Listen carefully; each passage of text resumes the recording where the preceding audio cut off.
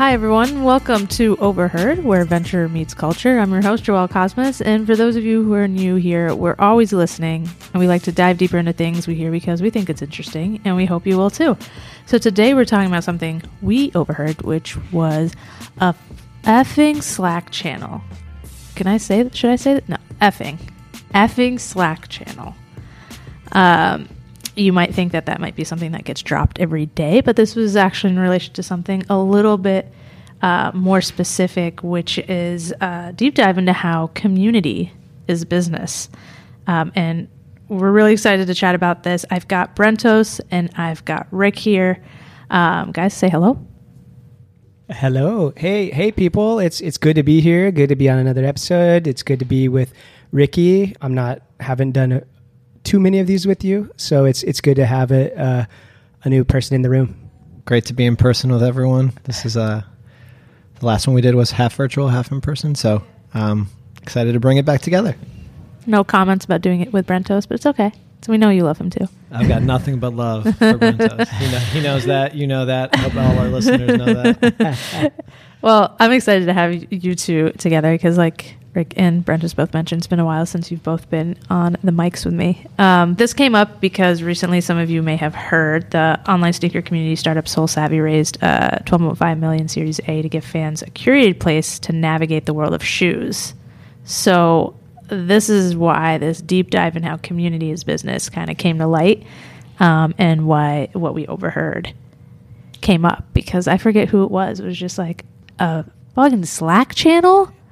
Like, yes, that's what happened, and we're here to talk about it. Brentos, I'm going to start with you. As our resident shoe designer, for those of you who don't know, that's Brentos' side hustle. He likes to design shoes. Let's start with you on the topic of SoleSavvy. In their press release after the raise, one of their co-founders said they want their company to lead to, quote-unquote, a world where the narrative in sneakers will no longer be about commodities, asset classes, and reselling, and instead focusing on the people who love sneakers and make the culture so special, end quote. So what does that mean for this brand in a space that's all about drops? And how does community play a part in that? Well, I think, putting some aspiration into that, which I respect, the idea that the community is bigger than these drops. But, in the end, people are interested in this brand because of the drops.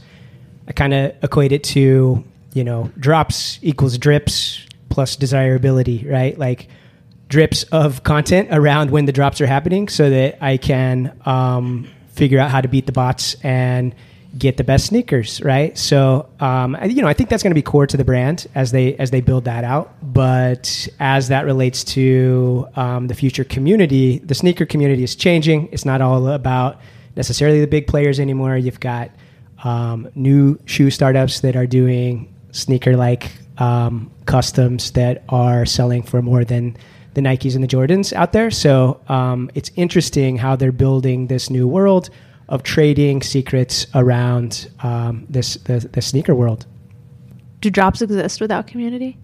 Yeah, I think it can. I think it gets interesting because you have cult brands, which are brands that are highly desirable because few people know about him, and the people that are hip know about him, so people want that more. I guess it doesn't have to be hip, but they're like you think of even brands like In-N-Out, where there's just a rabid fan base.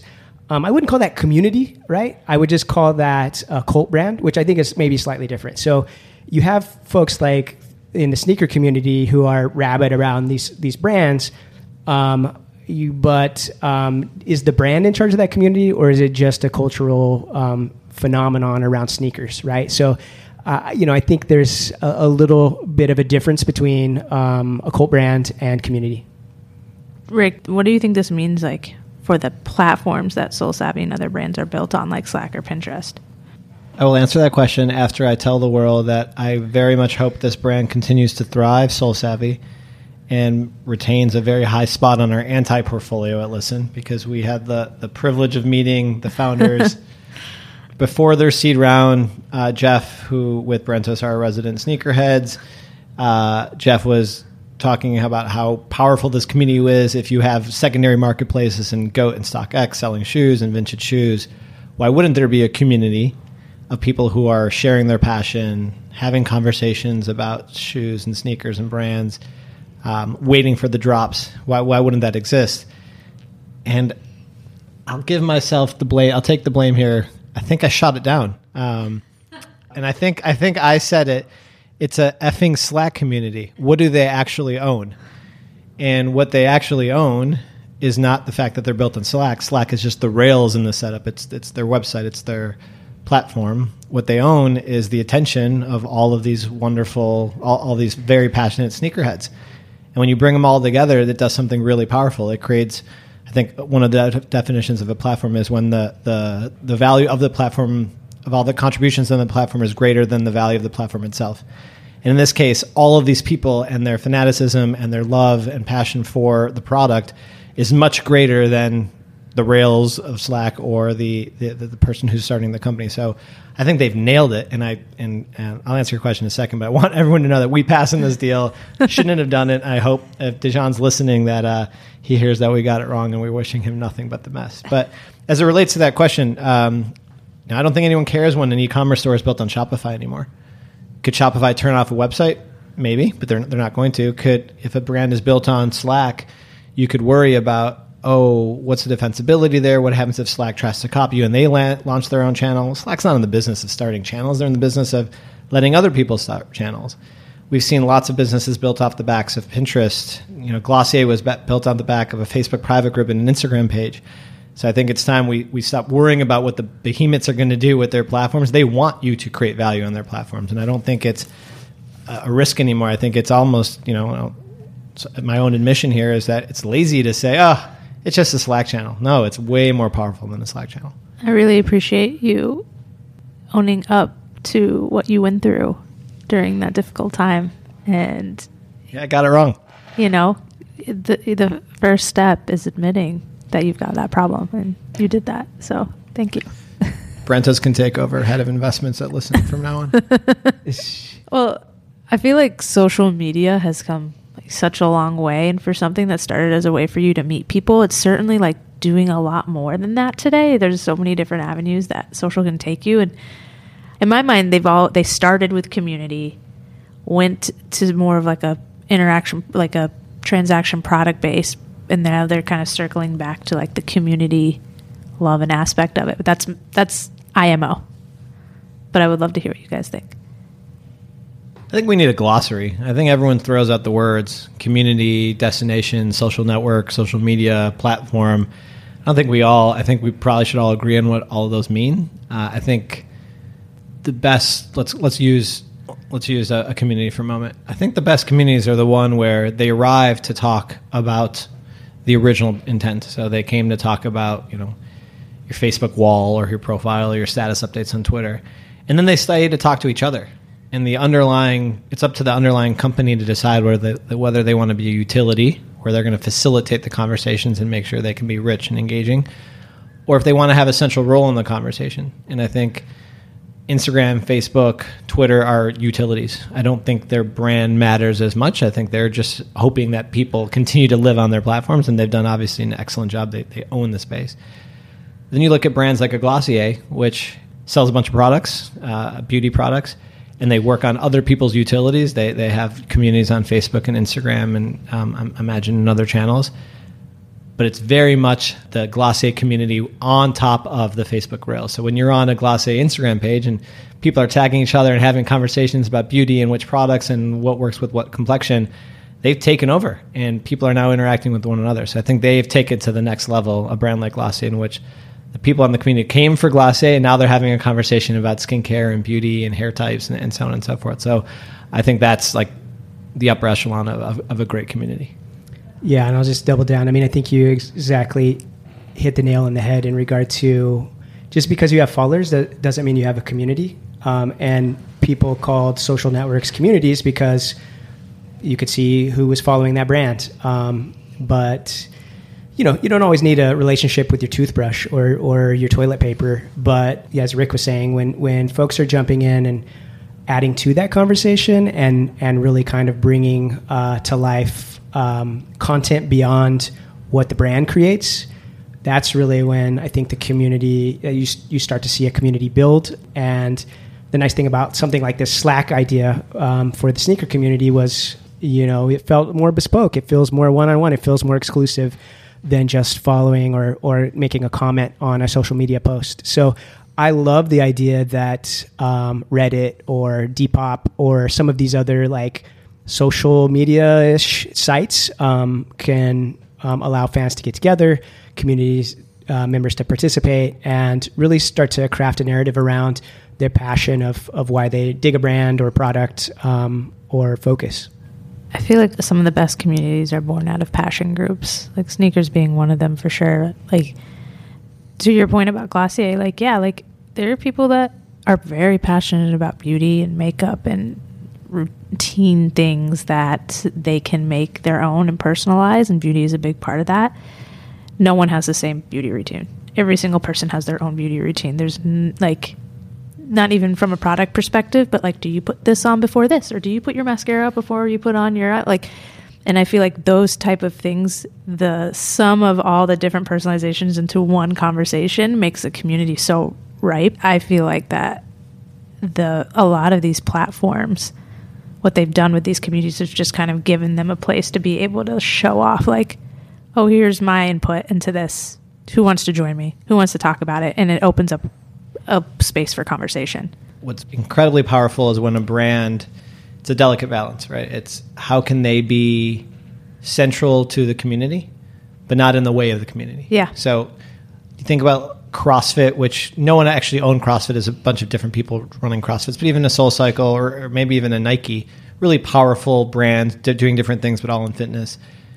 Nike's got the biggest following in the world, but they're not facilitating conversation. They're not central to the conversation. I imagine there's thousands of Facebook private groups talking about Nike products, Nike worship. Yeah. SoulCycle, incredible experience. A lot of I imagine they had great private groups, but they weren't central to the conversation as a Peloton. Peloton built their business for their community. You go on Peloton's Facebook group, they have 5 million people who are on their Facebook group.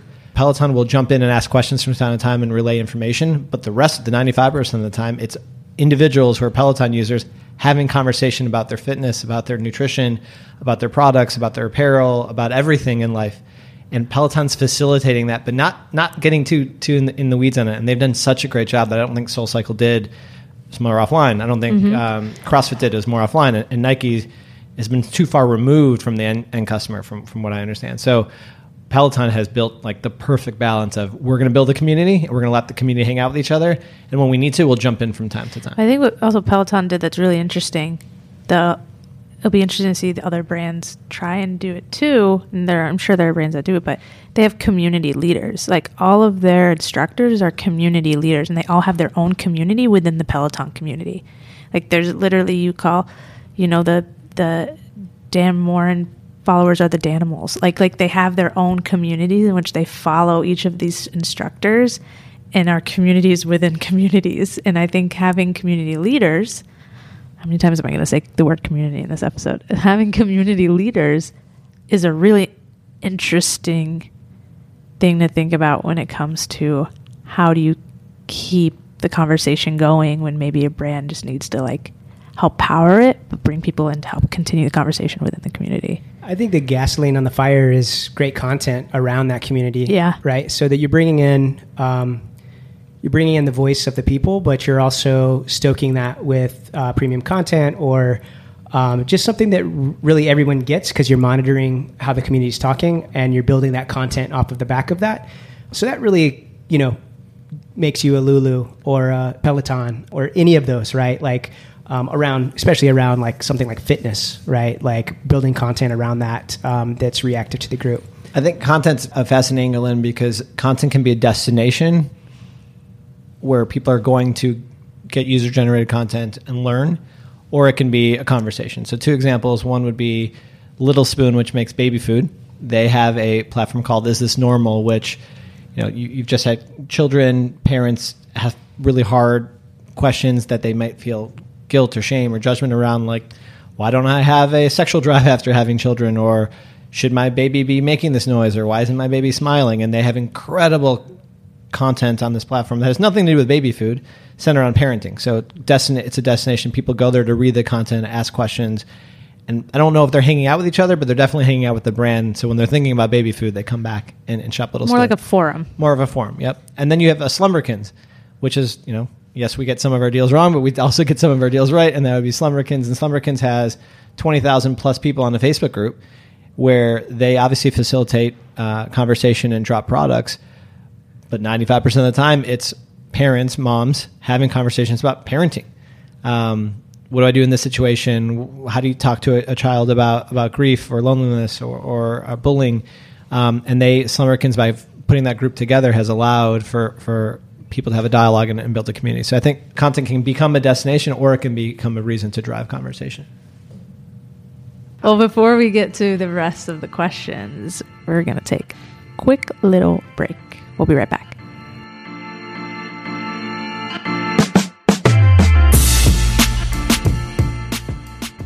When it comes to buying furniture, it's hard not to find the whole process overwhelming. Should you get the chair? Should you get the couch? Should you get the chair that looks like a couch?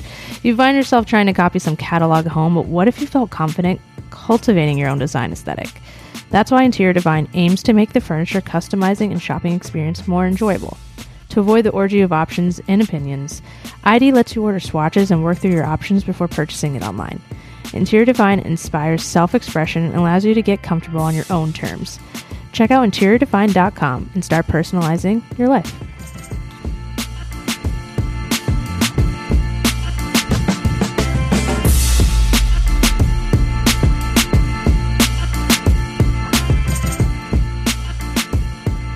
Hey everybody, we are back. Before the break, we talked a little bit about what platforms can do for communities, what communities do for platforms. We talked a lot about how places like Reddit and TikTok have changed the idea of community. Lots of fun things. And we're going to dive right back in. But I think one thing that would be fun to think about, after a year and a half of being in quarantine, coming out of that hole, what are some ways we've seen community change and brands show up for their communities? There's definitely been a shift. What have you guys seen, and how has anything been really noticeable to you? Yeah, I mean, I'll just say it feels like participation is more rewarded now. Facebook Live groups, Twitch made a big push and, monetizing their subscribers and things like that. But being able to reward high participation with live events, I think is huge, because we're all stuck, inside, and being able to use that as entertainment was a plus for me as a consumer, but also for the brand to have that 90 minutes with me, or that 30 minutes with me, talking about things that are in their, authority to talk about. We always talk about editorial authority. What is the content around the brand beyond their products? And I think, you really saw that take off during the pandemic. And again, it's driven by not influencers, but like the normal person just showing up to an event. I think that was a huge step forward. Yeah, I think those words, show up versus show off, I think it's coming up in every. That's a Rick Desai original. All right, TM that. Yeah, that is a Rick Desai original. I think. Well, one hot take. I'm a big fan of Facebook. No matter what anyone says about them, because of Facebook, you have things like Facebook groups that allow for conversations. A lot of these businesses that we've referenced don't exist without the platforms that they've created. And of course, the TikToks, the Reddits, all of them, and they all have different purposes, but they facilitate a lot of these conversations. And what we've seen on these channels is that when you show off, when you're using studio content, when you're using really scripted advertisements, consumers previously loved them because the companies looked professional and had an authority. People trusted them. Fast forward to today, people don't want that anymore. They want something that looks authentic, native, shot from an iPhone. Companies, their employees, that their founders are participating in, they want to be part of the story. They don't want to be led by the brands. They want to be consumer led. And I think that that's a fascinating shift from just a couple years ago. You're getting rewarded for organic and native and natural content, if that's the right word, versus like very highly scripted and studio content. I think that's what's happened in the last year and a half. People want to know if it's real or not, if it's genuine. Yeah, I think it dovetails with the creator economy and things that we've talked about in the past. Do it live and don't worry about it, and have your message out in the world is more important than a big budget and shooting the best video. Well, that being said, does every brand need to have a community? I think if it doesn't feel organic or authentic, no. There's a lot of companies who fake the community, and that's just a waste of time. And they fake it in two ways. One is they bring a bunch of people to the platform that don't want to have any engagement, and it's silent, and it's awkward, and it's lonely. Or two, they think that they should go build their own community, like actually build the rails. Like, we don't want to rely on Facebook. We don't want to rely on Slack or Pinterest or Instagram or TikTok. We're going to go build our own community. And they spend hundreds of thousands of dollars building the technology stack to go build their own community because their biggest fear is we can't rely on Facebook. Well, we're going to rely on Facebook, and we're going to rely on Google, and we're going to rely on Slack, and all these brands are going to continue doing so. So I do think there's an authenticity about faking it and building it. Just go do it. Yeah, I think Listen's point of view, this all comes back to our glossary, right? Like, what is a brand? I think there's big companies that don't need communities.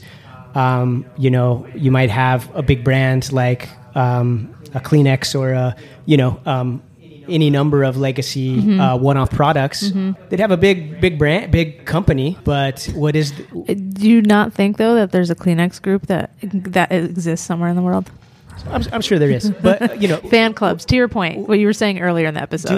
Do I really need a relationship with my deodorant beyond knowing that it works? Unless that relationship is a bigger perspective and becomes a product pipeline. That's when a community becomes more important, I think, because it allows folks to plug in and kind of co-create with the brand and kind of make sure that the products that they bring forward are on point and that sort of thing. So, I think as we think about brands at Listen, it's content, community, and commerce, right? Like, we want those three things to be popping off. And so there's a lot of one-off products that come our way that maybe we pass on because we think it's just kind of a one-off product and could be a big business, but is it really going to impact culture? Is it really going to allow consumers to participate beyond just buying the product? And that's core to our investment thesis, I think, and I think, makes me biased on if a brand needs community. I would say in order to be big and change the world, yes. It's also, I love that, it's also way more cost-effective. So putting the math on it, if you have a company... Yes, Rick, please put the math on it. If you have a product that someone buys, and then you have to go advertise them to get them come back, that's really expensive, okay? What we love, as Brent just said, brands that allow consumers to engage with them even when they're not shopping them. So they come back in, watch their TikToks, or read their content, or hang out with them. That's wonderful and a huge part of the brands we want to build and back and build. But imagine if they don't have to do the work on building the content because their community is doing the work for them.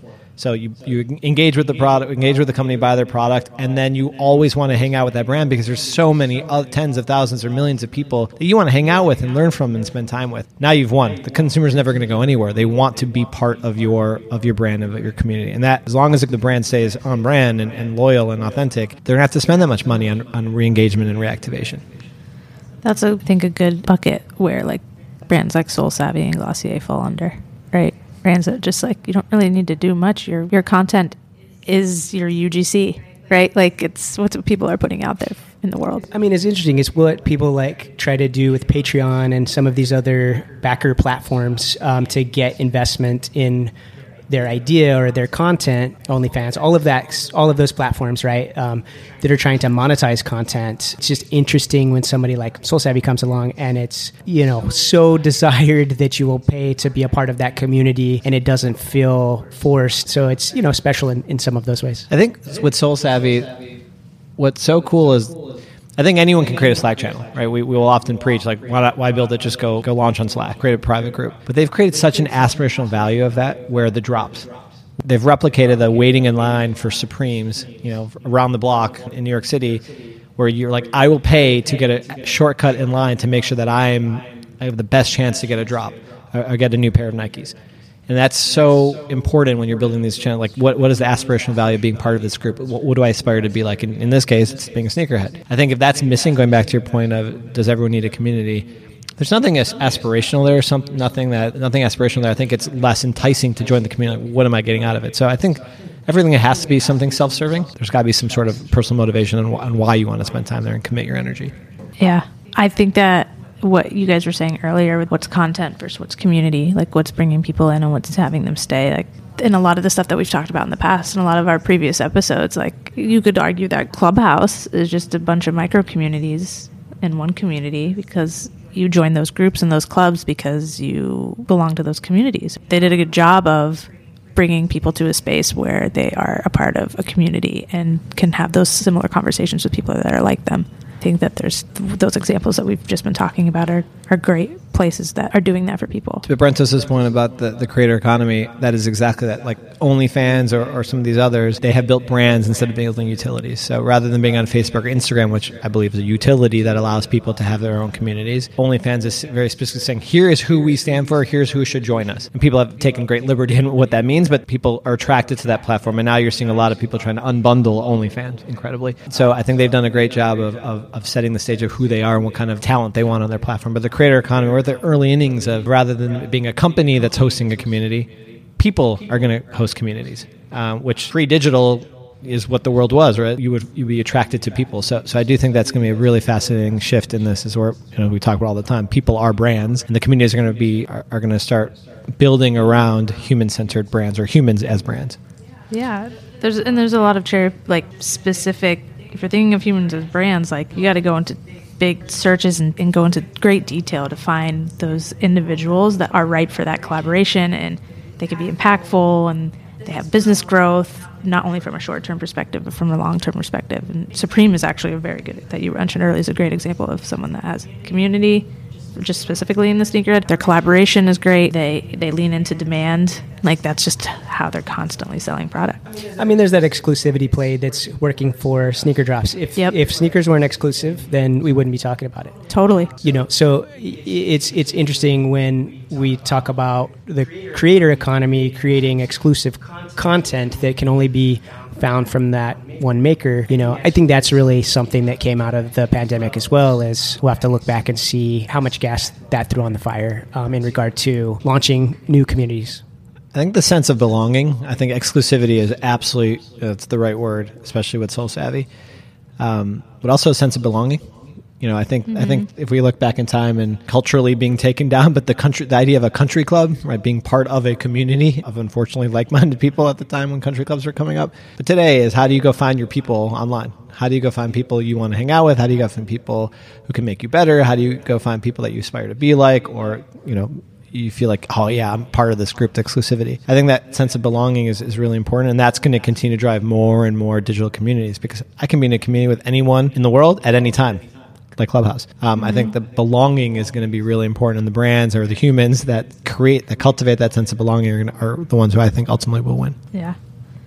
So kind of getting specific about some of our brands, some of our portfolio companies have amazing communities like Miss Grass, Sketchco, Dame. We talked about Slumberkins. What are some of the things that they're doing to help build that, and how does community play just a really big part in their business? I think it's the ultimate beta, right? Like having an audience that you can tap into, that are devoted followers and will call BS on you when something's not quite on brand, even though, they don't, it's in their gut what is on brand for Dame or what is on brand for Slumberkins.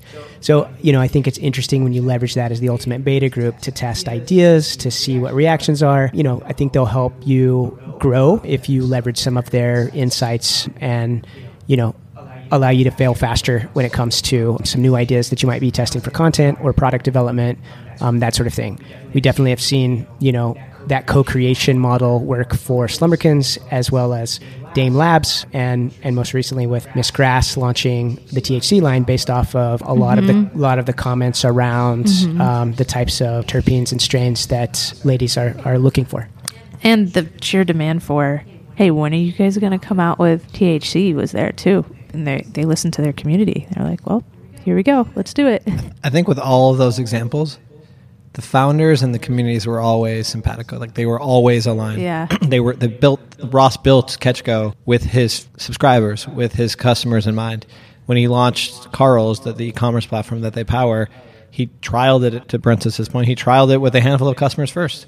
Every time Dame launches a new Vibe, they give it to 100 customers and say, do you like this? If their customers don't like it, they're not making it. Slumberkins, they launch products first to their Facebook groups, and oftentimes it doesn't even make it out of the channel, right? They're sold out, so they know, okay, this worked. But there's some authenticity there. I think a lot of other brands try to fake it, and we've seen that with some of our other portfolio companies where they try to create a community, but it's not authentic. There's no sense of belonging. There's nothing exclusive about it, and it's dead on arrival. Yeah, and they've learned from that, right?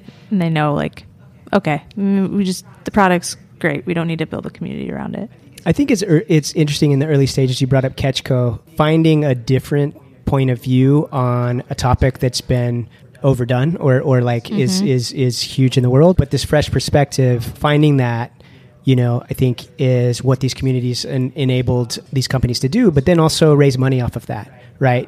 You put that in your pitch deck that we have this passionate base of folks, and you measure that against other communities and you see this growing trend. And it's just super interesting when you start to measure your brand success by the number of backers that are interacting with you on a daily basis beyond your product. Yeah, so if we were going to play fill in the blank, I think the word, I think there's a missing word. It's not followers, it's not members, it's not subscribers, it may backers, supporters. There's a word of people who follow your brand, engage with your brand, are participating in the brand, have an expectation of the brand, consumers of the brand. I feel like there's a word that's missing in social media glossary that explains someone who is... I like to call them loyalists.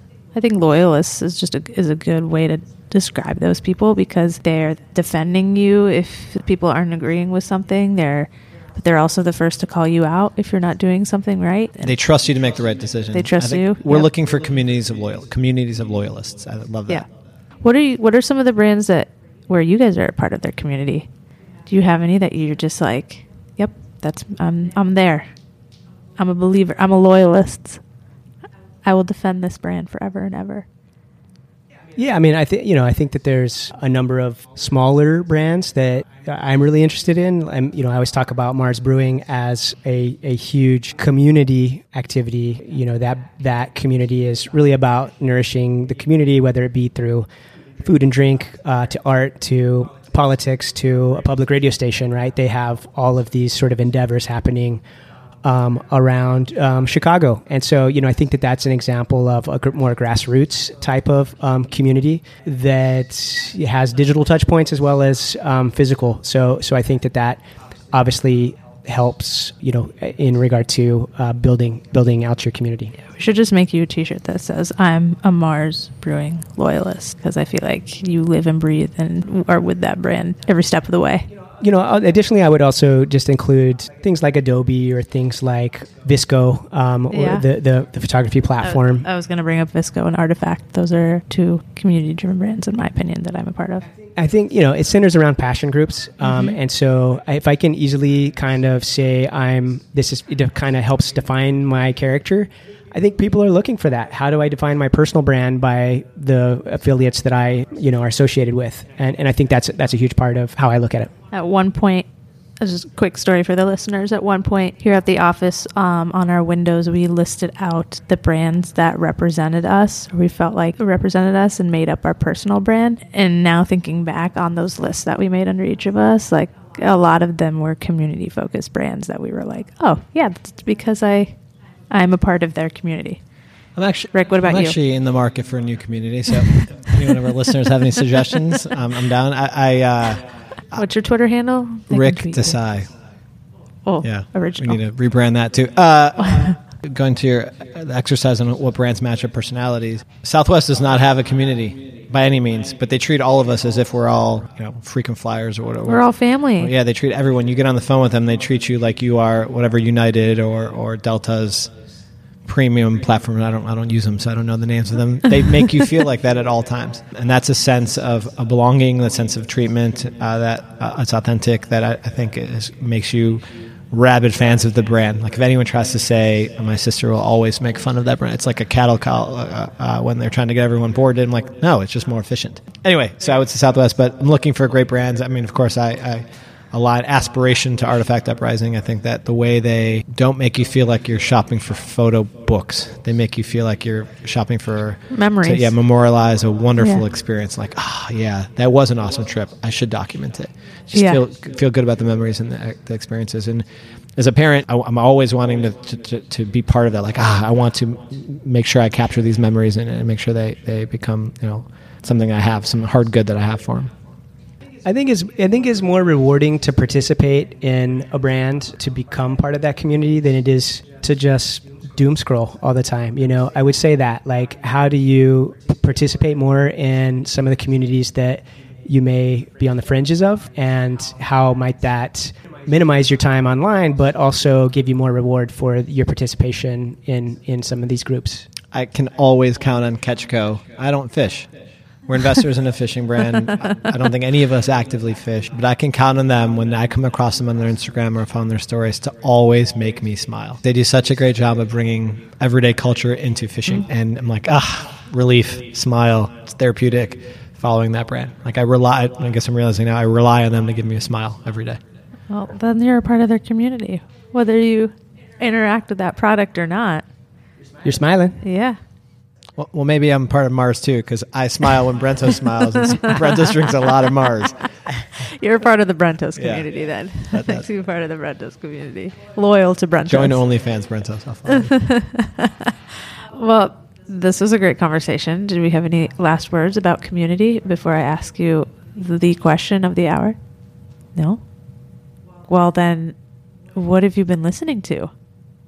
I'll plug this. I recently checked out this podcast, Pre-Hype, and they had the Mischief founder, which Mischief is a brand that's all about the drops and creating almost troll-like experiences, to the best to describe it. Just a very interesting brand phenomenon. And that Pre-Hype episode was really cool to talk about their strategy for creating buzz around content and drops and that sort of thing. Also, if you check out our website, if you go to our squads page, we have like a what are we listening to right now section. So I always try to keep that up to date. I made a playlist this weekend that was all post disco 80s boogie stuff from my childhood. So check that out too. Ooh, I think I saw you post that. I need to save that. Rick? I think I typically say what my children are listening to because that's what's always on our Spotify. Mm-hmm. They've recently watched The Greatest Showman, and couple that Great soundtrack with the movie The Descendants and Zombies. All three are human Disney movies, and they're remarkable soundtracks. They're always in my head. Descendants is about the villain kids, so like the Disney villains have kids, and it's their story. And it's basically the Hamilton of Disney, the Hamilton of kids. It's phenomenal. So those three soundtracks are always in my head. Mm. Disney, the community. Come on. Jeez. Oh, yeah. The way these kids can navigate Disney Plus is remarkable. They know everything about Disney Plus is... Disney, the community. Start them young, right? And they have the Star Wars community and the Marvel community and the Sesame Street and the community, ESPN, too. The ESPN community. Like, that is... Maybe genius. We have all been part of communities since at such a young age. We just sometimes don't think about the kids and the communities they're part of. They're loyalists. They are loyalists that will take that for the rest of their life. Pokemon, that's huge. I mean, I feel like I'm part of that just by proxy with Jasper, I've been listening to, I love the podcast Armchair Expert with Dax Shepard. He just did an interview with Obama, which was great because he's very casual in his podcast. So being very casual with Obama was just a really awesome thing to watch. And then his wife, Kristen Bell, she started a podcast with someone that started as their babysitter, became her assistant and like pretty much like executive assistant, and then became the producer of like both of their podcasts and like co-hosts both of their podcasts with them. She started a podcast called Shattered Glass with her, whose name is Monica. On the same day they interviewed Barack Obama, they also interviewed Oprah. And I listened to both of them back to back, and it was just a really great 2 hours of content. If you ever have a chance to sit down and listen. Bonus topic. Yeah. You're talking about Dax and Kristen. Yeah. Reese Witherspoon's what's it called? Hello Sunshine. What's her? Yes. Just got valued or bought or invested in at $1 billion valuation. So let's talk about community for a moment. She makes podcasts and has media and took, I think the number might be wrong, but it's extraordinary. And everyone's questioning, like, what is there really? It's just Reese. I think what they're missing is it's Reese with a community of loyalists. Yes. A huge community. I'm a Reese loyalist. Love Reese. I'm going to start a Slack channel that will help us navigate all of these podcasts and we can monetize that. I'll write you your first check. Well, thank you guys for being here with me today. Thank you, Jojo. Of course. It was a pleasure. Oh. It's always a pleasure to be in this room. Good. I'm glad. It makes me happy that you guys are happy to be in this room. And to everyone else out there, thank you and keep on listening.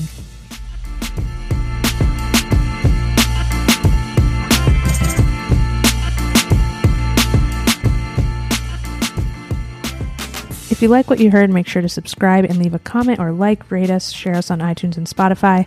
And if there are any topics you've overheard and would be interested to hear us unpack, drop us a line. We're on Twitter, Instagram, and LinkedIn. And as always, keep on listening.